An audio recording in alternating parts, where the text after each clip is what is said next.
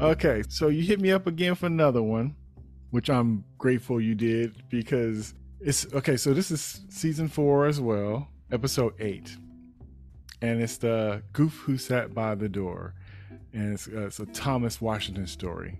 When I say that this episode hit me on so many different levels, it's it threw me off. It threw me off, and so.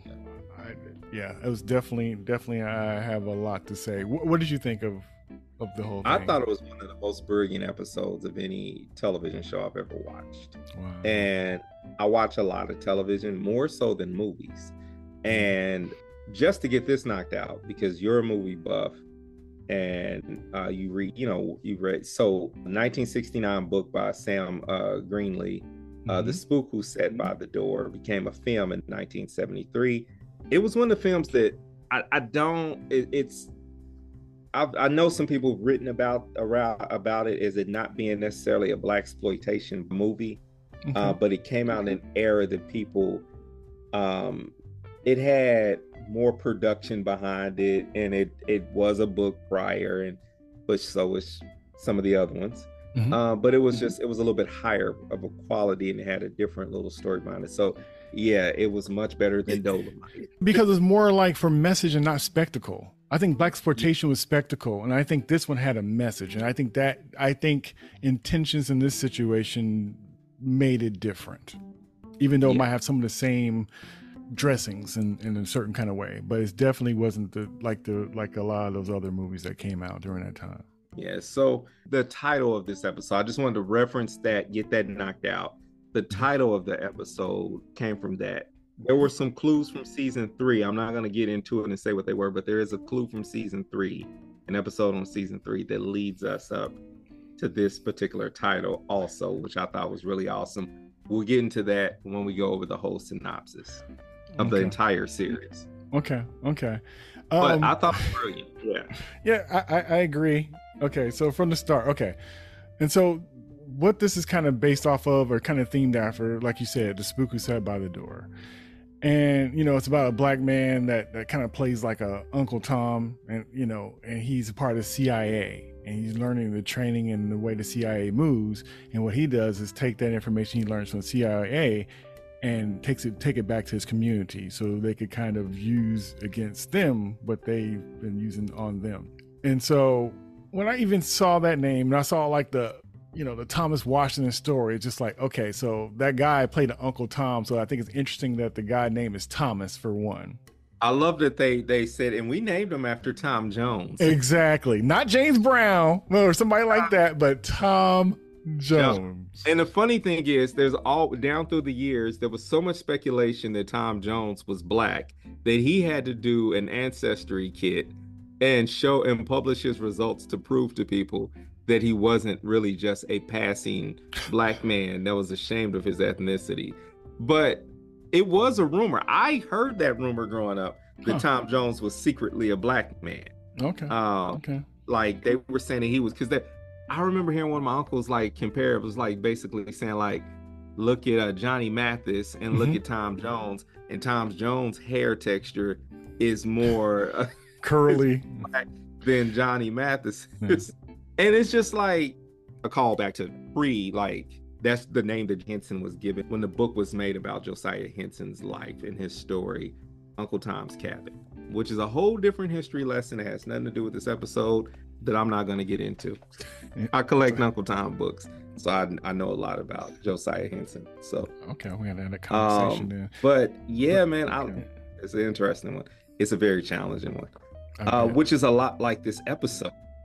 It's one of those things where there's a complexity to it. And then, just the saying, the goof, or just the spook that sat by the door, I didn't realize also had another like cultural reference also to, other than the movie, before the movie that predates the movie, was there like the black person who gets hired, and they literally set them there to say like, hey, look, we're diverse, or like we hire Negroes too. Here's our token right here, right in the front. Yeah, right in the front. And it's like, yo, that's crazy. it made me feel bad. Like it made me think about like how many times that I was set by the door and didn't realize. It really did. I laugh at it, but it's like it was traumatizing when I started thinking about it. Because we've all may have had that moment. What I loved about this episode, before we get into like the details, also was, or the heavy details, was I have to say that I felt like this entire episode was Donald Glover talking to us. Mm-hmm. Either him or his brother, like one of the two, like, but they were telling the story of how they grew up and how maybe they're perceived within their community. But it felt very personal. And it's just so you know, just to set it up, it comes on, and when the very first scene it comes on, it's a callback to season 1. And I think they've shown it on other seasons. Atlanta has its own fake, like BT. Yeah, Black Network. Yeah. And so it has the disclaimer and everything. Mm-hmm. And if you're not really like paying close attention, this entire episode it's not a mockumentary in the sense that mockumentary by definition is like they're literally mocking. Mm-hmm. This is done completely as a documentary episode of something, like, and it never breaks. It breaks character once or twice. Right. When it needed to remind you, because I felt like even that disclaimer, when that disclaimer came out, I was like, well, hold on, FX is on. Like, I start going through my mind, like, well, it's all owned by Disney. Right. Why do they need this disclaimer? You know, like, but on the same token, I was like, they need a disclaimer. Yes. And I knew better, but I have to tell you, I was so tempted, and I finally gave in. I Googled Thomas Washington. Of course you did. And that's almost the genius of their situation, because they had so much real stuff mixed in with fake stuff so seamlessly, from the people who were talking, who was real reporters and stuff, to the art school that he went to really exist. And so, okay, when I first saw this, and even saw that title, first thing I thought about was the movie. And the reason why I thought about the movie is because Ivan Dixon, who directed it, I met him, right? Word. Okay. And so I'm very familiar with the movie and the work and the director.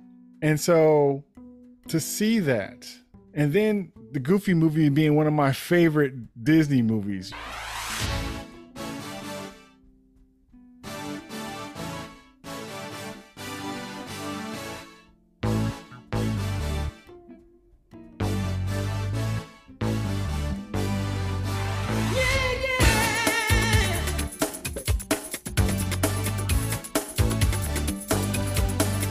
I love that movie. And it's a movie that I didn't know touched as many Black folks as it did. It's like a well-loved movie by Black folk. And it's funny how you can see something and think it's special to you for one reason, and you find out that it's beloved by a whole bunch of people. So that's very interesting. So a few years back now, I realized it was a thing. But before, I just figured it was just kind of, grabbing me for whatever reason. And then for it to be a topic of a Black executive at Disney, which I thought was interesting.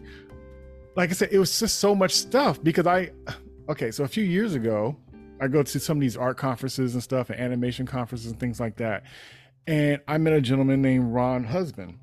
And so he's a Black animator at Disney that went up in the ranks and stuff. And he worked on stuff like Little Mermaid and different things like that. And so I talked to him about his journey and stuff like that. And it was just really neat to know, because I never really knew about him, that he was there. So when I saw this guy, it was just like, okay, so was he there also, or is this supposed to be based off of wrong? I couldn't tell. Like I said, it was just so much stuff, because some of the stuff that he told me was kind of like in this episode as well. So it was blurred in so many different ways for me that it was hard to weed out. And so I would just listen to everything just so intently, because I know that a lot of that is real. And then also, like you said, with Donald and his brother and stuff, and even me being a Black artist, because it also reminded me of that guy who did the voice and do the puppeteering for Elmo. He had a documentary, and it was almost the same kind of thing. He's a puppeteer, and he was lonely, and he's an awkward kid.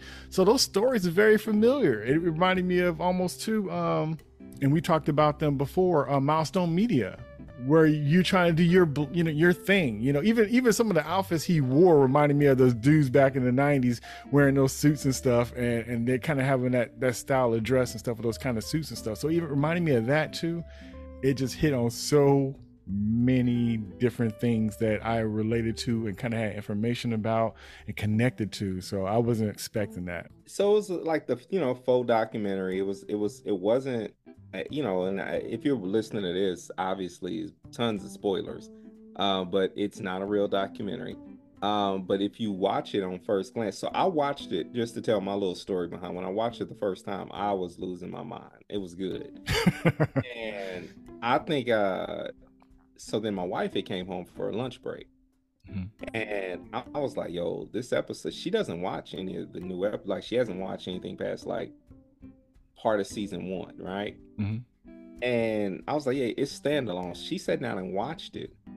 And you could tell it wasn't until one particular part where she was just like, oh, I forgot that this is Atlanta. I thought this was real. Yeah. And it's so funny because it also spoke to this concept of not just like my wife, but even myself. We get really caught up on wanting to know our history because of how we're deprived learning real history in school.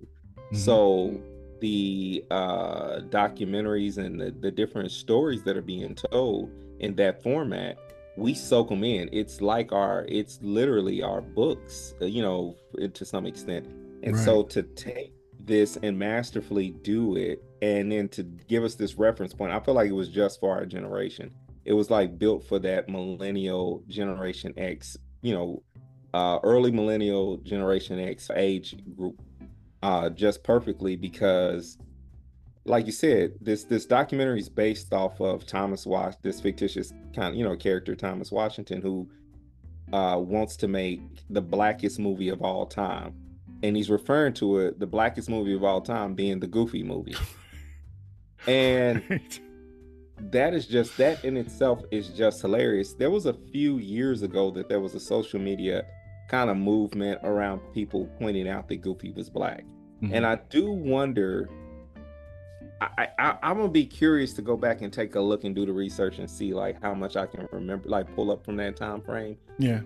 But there were a lot of people who were starting to say that, but I think people were saying it because, like you had spoke to earlier, it was instinctual. Like we all kind of identified a little bit with once Goofy was doing hip hop in a Goofy, you know what I'm saying, and stuff. It was just like, exactly. He was the person they made modern because Mickey was almost too popular. So he was far enough removed to do things with him, to make him relevant without destroying what the idea of him is. Like Mickey's so iconic, they don't play with him too much. They won't go too far with that because that's their kind of like their icon in a way. Yeah. He's the safest character to turn black. If you turn one, if you're gonna assign ethnicity to any of these characters, when you really look at it, Goofy was the only one. Yeah, and what I think kind of started that, and I can't remember exactly what it was, and I can't remember if it was a TV show or a movie, but it had something to do with Disney or something Disney-like, and somebody wanted to work for them, and they were like, I guess, racist, and didn't want a black person working for them, and he's like, maybe it was real, but I remember somebody going to something like Disney or something like Disney, wanting to work for them, and them being racist and not letting them in. And he was like saying something, well, your most popular character is black. And then the person got offended. And I can't remember if it was real or not. I watched too much stuff. I can't remember if it was real or not, but it was something tied in with that. But I think I related to Goofy in that movie because of more or less like the father-son kind of dynamic and their travels and their relationship in a way, more so for that. And even though I've heard that too about, like Goofy and Mickey and those kind of folks being black, I thought it was interesting because the character Powerline, who is, played by Tevin Campbell, he does the singing for it. He had a brown skin tone. And so if I thought Goofy was black, that idea for me had changed when I saw that Powerline was actually black. And he had some dancers that were black as well. So there is a difference in tone. So if it was only the same tone, I would have probably like, oh, it's possible. But when Powerline was actually had brown skin and still a goof like Goofy, I thought that was like, okay, so Goofy's not necessarily black, but Or it's one drop theory. right. It could be that too. It could be that too. As far as in relationship to like the show, going back to like the building of the Thomas Washington character, which is like an essential thing that you're gonna do in most treatments for a documentary. You're gonna put out like that history, the history piece on them and build it up. And like I thought it was pretty cool to like really show like how different he was and what people say. Like, so he always liked Astro Boy, and I remember like what was it, his brother that was like it was his cousin, I think, was talking about how he would always draw that character. He was like, yeah, and it was boring. And it's crazy how we all can kind of relate a little bit to that Thomas character at some point in some phase in our life, kind of being that outsider, having that one thing that other people in the hood just don't really care too much for. But like, this Thomas character is called White, but I like that his cousin had also said that like he at one point said he wasn't soft, right? It wasn't that, but it was just like he actually his words was like he wasn't no punk, right? But yet he was still called White, and his mama like kind of gave him the attitude of like none of this is gonna matter one day. But that's one of the most crazy things for that generation, that particular generation, to have to deal with, because they had a group of parents who raised them in a way where that was almost like a compliment, right? Your child mimicking white culture, so that's still within that generation's mindset to some extent a prim and proper thing, depending on what where you lived and what the influences were. But yet and still, like, he knew that he wanted to be just like everybody else. Once again, I just felt like that Thomas Washington, that whole character, just speaks 100% to the creators of the show, right? And to most creatives, period, both black and white. You just got to be a little bit weird. Like, I just watched the Weird, even though it's not anything like this, but I just watched that Weird Al movie. Don't ask me why, I had time. And but it's like, it's definitely not this. It's silly. But this concept that like some of the most creative people are just always a little bit weird, a little bit eccentric. In this case, this character really was. And so that really got me invested into this as though it was a documentary, because I wanted to kind of root for him. But you could see there was some sort of darkness there. Like, and the gentleman who plays the character, even though it's just in documentary form and he doesn't have to have a lot of speaking parts, right, so to speak, just the pictures, the poses, the footage that they show, it was just played so well. The interviews for the documentary, like the emotional involvement, when you ask the right question and it evokes that emotion. And so for those people acting, these are all actors, but like they triggered it just right. They acted for a documentary. They didn't act to, just so many layers there that I just like brilliant. Brilliant on their part. The uncomfortable lookaways, the laughing at the wrong part because they're nervous or whatever, or just kind of like looking off to the side or recollecting, or even justifying some things. They might make a comment about something, but like you said, justify it. And so you have his ex-wife, you have his mother, you have his son, you have his cousin, you have his professor at school that people thought he was crazy for saying he was going to work for Disney, all that stuff. And it was just crazy with even his story about how he even came to power, how they, elected the wrong person. So they had a picture of the person they thought they were voting for, because his name was Thompson and not Tom. And so they voted for the wrong person, and they got that, and it transitioned into, the Thomas. It was just crazy because it's very subtle, but the dude actually looks like Goofy if Goofy was a real person. His eyes are a little off, a little, a little derpy. I wanted to cock his eye, because I was like, his eyes cocked, like, and he got this open mouth kind of laugh, smile, grinning thing. And he looks very Goofy. Yeah. Yes, and even how his stance and all that kind of stuff. So it was just so funny how it was masterfully, curated, those pictures and stuff. And like you said, it said a lot with those pictures, but the way they did it, and then also with him meeting the creator of the Goofy character, and how basically the character was describing what white folks would consider a black person, being kind of like, not so smart, slow to talk, kind of lazy, kind of shiftless, and all this other kind of stuff. Yeah, a well-meaning black man or something like, and it was just like, that's what they're comfortable with. Now, here's the more challenging question. No, go ahead. But when they were kind of doing that description and everything, they have a image of Goofy eating watermelon, so it's kind of lining up with the craziness that they're saying. And then even the guy who created it, they showed him like being in an auditorium talking about the Goofy character, and he sounds like Goofy. He has that tone and sound. So I thought it was just funny that they had the creator of Goofy talking like this. Da da da da. He's kind of he had that kind of cadence when he was talking. I was like, that's very funny and subtle. Yeah, man. And I love the factor that you kind of sit uncomfortable with the concept of hearing that, because part of that, although this is, like a faux documentary or whatever, but you also know that part is based in truth. Right. And you sit very uncomfortable knowing that like a lot of our past, we accepted it so much, and now like later in a more sense of awareness, which is the scariest thing for a lot of people to like realize that black people are waking up and not accepting the status quo. And so like he accepted that, okay, Goofy's black.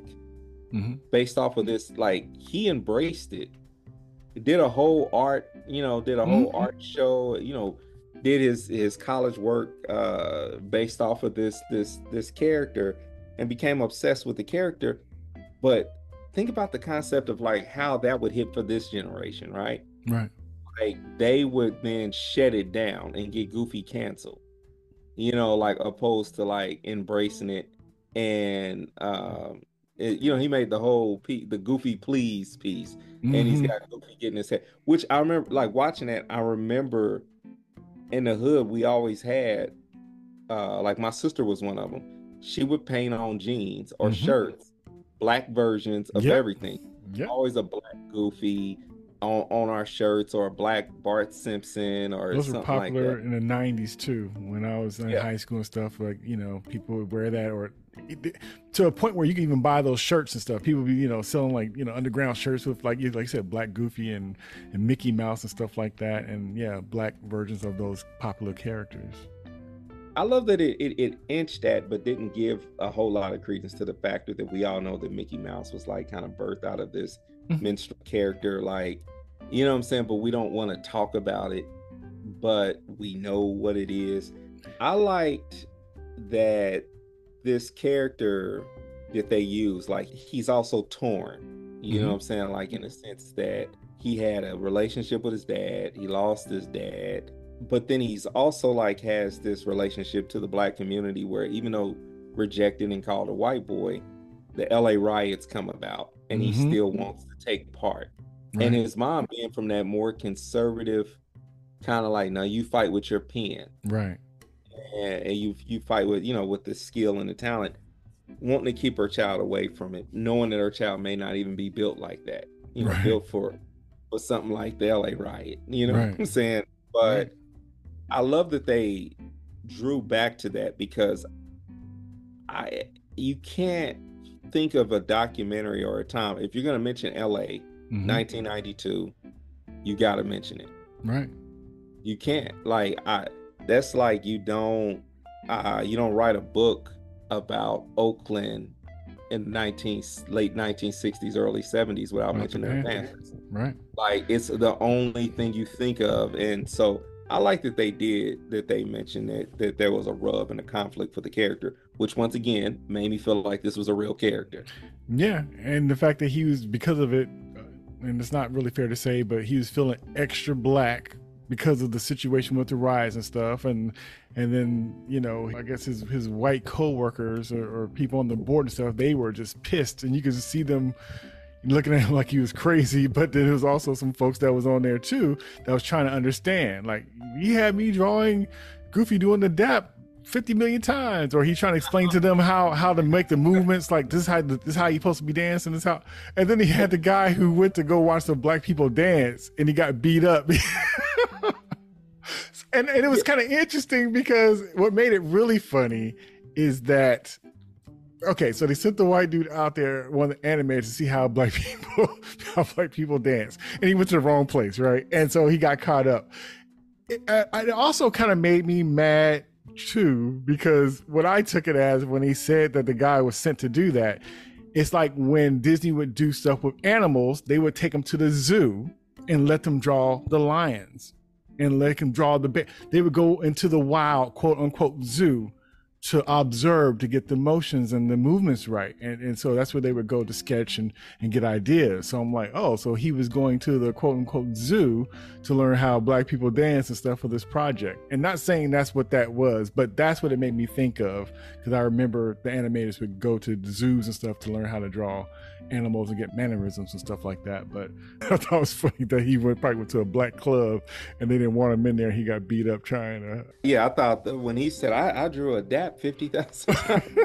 Like, yeah, that part is hilarious. And which is indicative of what happens when someone who's like trying to bring a culture that didn't embrace them, and they're leading out their version of the culture.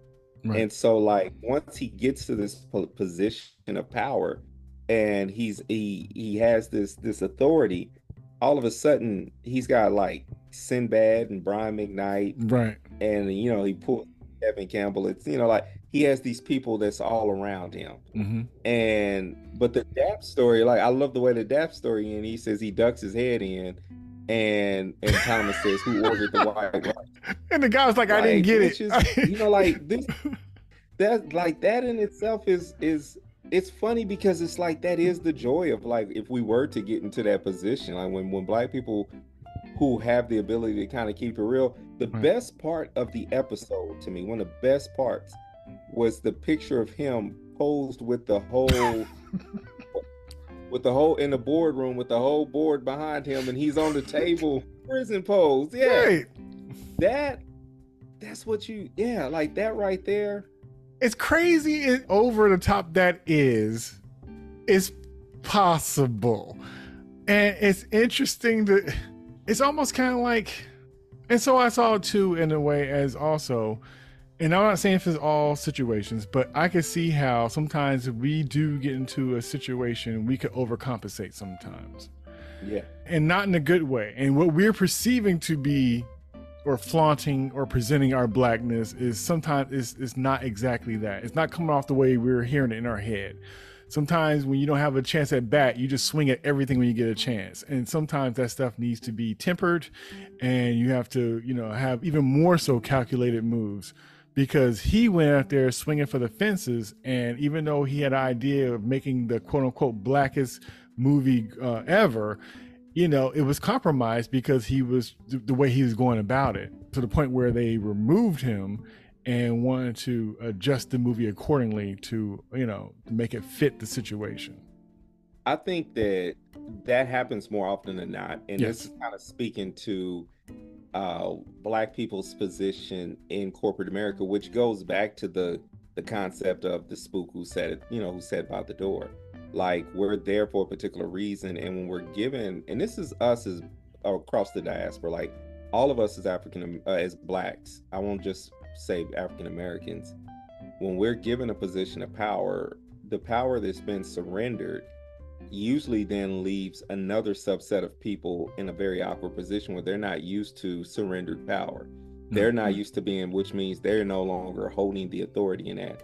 And it's so hard to divorce power and authority, like false authority is what I would refer to it as. But this is what would happen. Like, a Black person knows they have a limited time.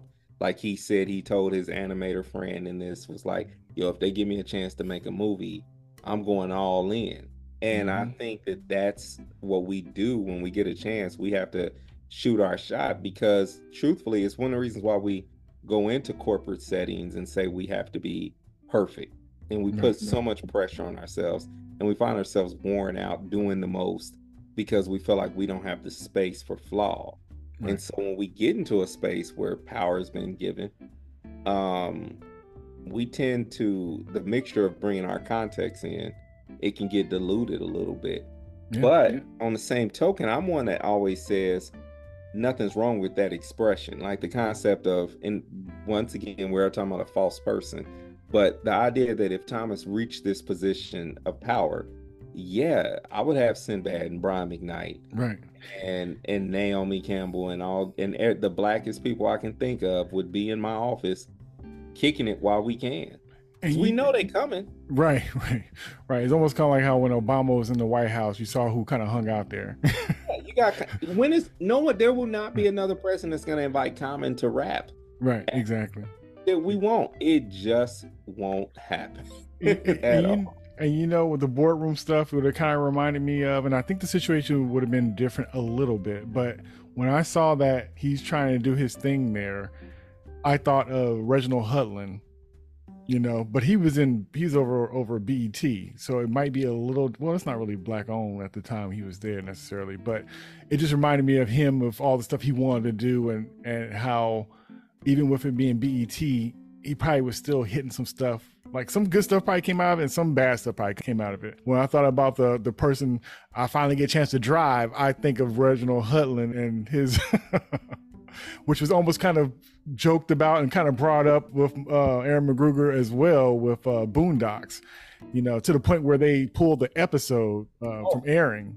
Yeah, I think 100% he's one of the best examples of someone. And then when you go back to season 5, to episode 5 conversation, right? Mm-hmm. It kind of pulls back to that same space of, if I'm given the opportunity, I'm going, deep, which is to some extent maybe what Atlanta is, right?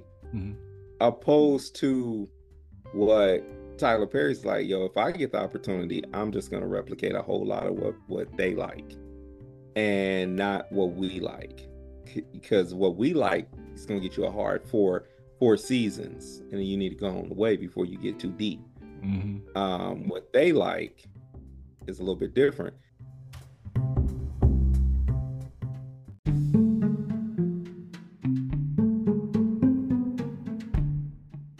Hey, we're going to stop this conversation here, but we're going to hit you back with another one soon.